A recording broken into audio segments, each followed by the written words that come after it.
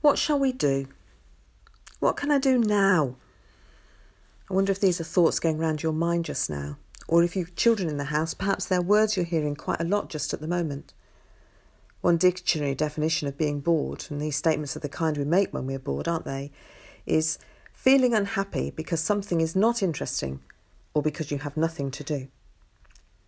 I'm really struck by how the lack of something to do has its response in how we feel, how we are. It reminds me that as human beings we measure ourselves an awful lot by our doings.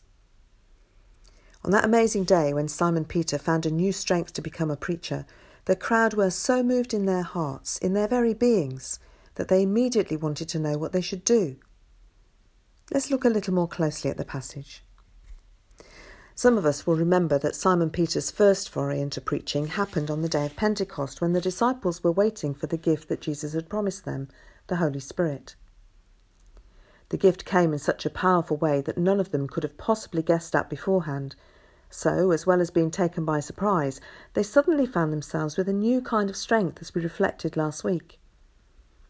If you know the story, you might remember that some of the crowd thought they were drunk, speaking in languages that they'd not known before. Peter is indignant at this point, and from somewhere deep inside his being, he finds himself doing a new doing. Peter came from Galilee, a rugged area in the north of Israel, where most of the towns and villages were near to the Sea of Galilee. It contained edible fish and was surrounded by quite fertile land, so good crops could be grown. Not a bad place to settle down then. It was an agricultural backwater, really. Farmers looked after it, and in turn they were looked after by the Romans, who were occupying the land in Peter's day. A massive gap existed between the rich and the poor, but the lack of uprisings could suggest that the taxes were not exorbitantly high, and that most Galileans did not feel their livelihoods were being threatened by Herod Antipas. He was the tetrarch, the Roman in charge of Galilee, for 43 years. The chances are then that Peter didn't go to university. He was not educated other than in the Torah, in his Jewish tradition. So how did this young fisherman manage to stand up and speak to such a great crowd from all over the world in Jerusalem on that day? I wonder if it felt a bit like our lockdown when the disciples were waiting in Jerusalem, not sure whether they should go out. After Jesus had ascended into heaven, were they sitting around day by day, feeling bored, wondering if they might miss something important? These were challenging times for the 11. They did take a moment, that we read about in Acts 1, to find someone to share in the ministry instead of Judas. Matthias was chosen. But the times remained challenging. Rome was maintaining direct rule over Judea in terms of political power, and on the religious front the principal authority lay with the high priest of the day. At this time it was Caiaphas in charge. He was in post from 18 to 37 AD. Jerusalem as a place was only important because of the Jewish temple. It wasn't on a trade route, or even a useful river, or even a piece of shoreline that might be important to someone. The temple stood on a huge platform which dominated the city. It was engineered by Herod the Great, and was still being built, in fact, so there were loads of workmen and tradespeople around. And those who controlled the temple pretty much controlled the city, really. Income was being generated through sacrificial taxes that flowed in from the whole region, and there's no doubt that just as today, there would have been loads of pilgrims to this amazing building and all the history it held. Jackie shared with us last week about the first part of Peter's sermon, where he reminded everyone of Joel's prophecy and of the promise made to King David. Can you imagine Peter standing before this great crowd of people, declaring all these things to them, culminating in his recognition that Jesus, whom they had crucified, he reminds them, this Jesus is the Lord and Messiah that they've all been waiting for. And who is in this crowd? What kind of people are they? Men, women, children, property owners like Barnabas who sold a field, Ananias and Sapphira who had property or land to sell. Their story doesn't go so well. You can read about it in Acts 5. There were servants like Rhoda in Acts 12 and tradespeople like Lydia. In other words, the crowd is made up of everyday people just like you and me, all going about their business as usual, until they hear and see something very unusual, as Luke describes it to us earlier in Acts 2. Whatever Peter said, and however it was heard, After everything else that had happened on that day, his words had an amazing consequence. Verse 38. When the people heard this, they were cut to the heart and said to Peter and the other apostles, "Brothers, what shall we do?" The response is quick and quite simple. Repent and be baptized in the name of Jesus Christ. What an incredible new opportunity Peter and the other 11 have here.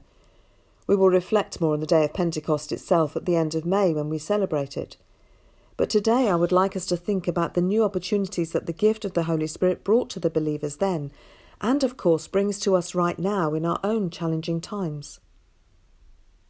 Peter wants everyone to know for certain that Jesus is the Lord and the Messiah, the one sent to bring about the salvation which the Jews were waiting for.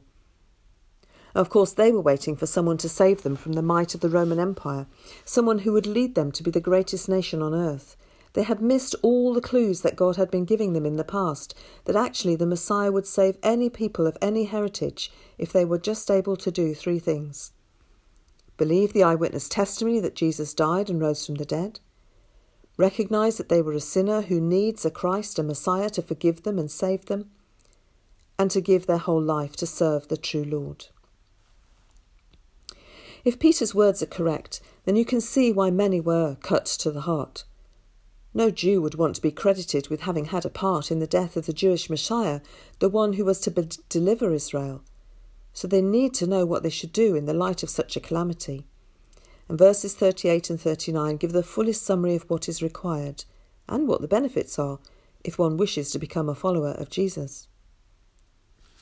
As the people listen to Peter, there is the realization in parts of the crowd that 2 things are true. First, what he said about them, they are sinners who killed the Christ. And second, what he said about Jesus, that he is the Lord and Christ. Their hearts were changed and their lives took on new opportunities. And the same is happening today. God still changes and is changing hearts of men and women, boys and girls, and the same response is required. Repent and be baptized. Repent is a funny word. In the church we often use it, but I wonder if we realise the depth of its meaning. The Collins Shorter Dictionary suggests 3 things. The wish that one had not done something, to feel regret for a deed or an omission, and to just feel regret. Repentance is a change of mind, of turning away, of returning to God, turning away from sin. Oh, now we have the word sin to wrestle with. What does that mean? Well, perhaps the simplest explanation is that sin is anything that gets in the way of our relationship with God, an action we might take, or one that we decide not to take, a thought we might have. I guess you will know what yours are. The trouble with repentance is that it's not easy. It's easy to decide not to do something once, or even to say sorry after you've done something wrong, but repentance is more than that. It is saying sorry, really meaning it, and turning away from such things in the future. In this lockdown time, I wonder how many more times sorry is being used in homes around the world. But is it really being meant? Repentance is scary. Jesus told a crowd in Luke 13 that they should repent or they would die. Repentance is difficult. How many times have you said or heard someone else say, "But I'm not sorry, I'm always right," a phrase common both in youth and old age. But repentance is precious to God and is necessary for salvation, and baptism is the sign that repentance is important to us. Peter stresses in verse 38 that everyone needs to do this. Without this change, Peter, and I guess Luke as he's writing all this down, believe that without this change the people will face God's judgment for their sins, the wrong things they've done. In this moment, Peter is giving them, in fact pleading with them to take up this new opportunity, this opportunity to change. And get this, 3,000 people did that day. I wonder what new opportunities our lockdown is giving us. Some of us are learning new things. Some of us are creating wonderful gardens, doing a bit of DIY or redecorating. Some are taking time to write letters or create poetry. Some are painting. Some are reading. Some are trying to work out the best way of keeping our community life together. Some are talking with family and more friends much more often than before. I wonder if some are saying sorry more, perhaps realising that that disagreement X number of years ago really needs forgiving and moving on from. I wonder if some people are picking up the Bible, maybe looking up things on the internet, following some online worship, looking to see what their local church is doing, maybe just a bit intrigued, maybe deciding that it might be time to re-engage with the faith thing they let go of all those years ago.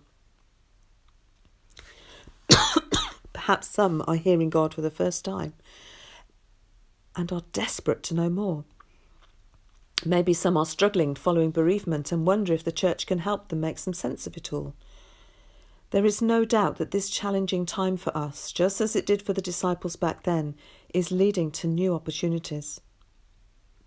There will be some who, like the disciples in our gospel reading, will be walking back to Emmaus, who will be longing for everything to go back to how it was. But perhaps, like me, you are running back to Jerusalem, have encountered the risen Christ, and are desperate to share that news and the change it's brought for you. Cleopas and his friend took their new opportunity and ran with it, literally. Are we running with ours? All those extra conversations we're having with friends and family, can we share a bit more of our everyday faith ways of dealing with this strange time? Can we pass on information to people about where to go and find out more about Jesus? Point them to our website, perhaps. And for families with children, are we encouraging them to look at our Messy Church pages with new activities every week? Are we looking out for each other and encouraging each other, as well as our neighbours and friends? Are we listening as well as sharing, giving our time? I believe it's one of the most valuable things we can give, especially just now. If you want some help around how to share, how to help, where to point people to stuff, then please do be in touch with me or others that you trust, and we'll willingly help you offer new opportunities, as well as perhaps take some yourself. Today, Sunday the 26th of April, is the 4th anniversary of my licensing as the incumbent of the Good Shepherd Church. Together we've shared many new opportunities in that time. We've laughed and cried together. We've learnt and shared together. We've welcomed people in and we've let people go. We've seen a new church planted and so many new houses built. I'm grateful to God for all the new opportunities He has given to us. But now I'm asking for more. I'm asking for more because I see these challenging times leading to them. I'm asking for more because I believe God wants us to grow and develop new things in new ways. That's not to say that anything of the past will stop or is wrong. It's just to recognise that these challenging times are leading to new opportunities. I don't know about you, but I don't want to miss them. I don't want to carry on walking towards Emmaus. I want to be racing back to Jerusalem, having encountered the risen Lord Jesus, to all the new things he will show me. I hope that you are racing with me too.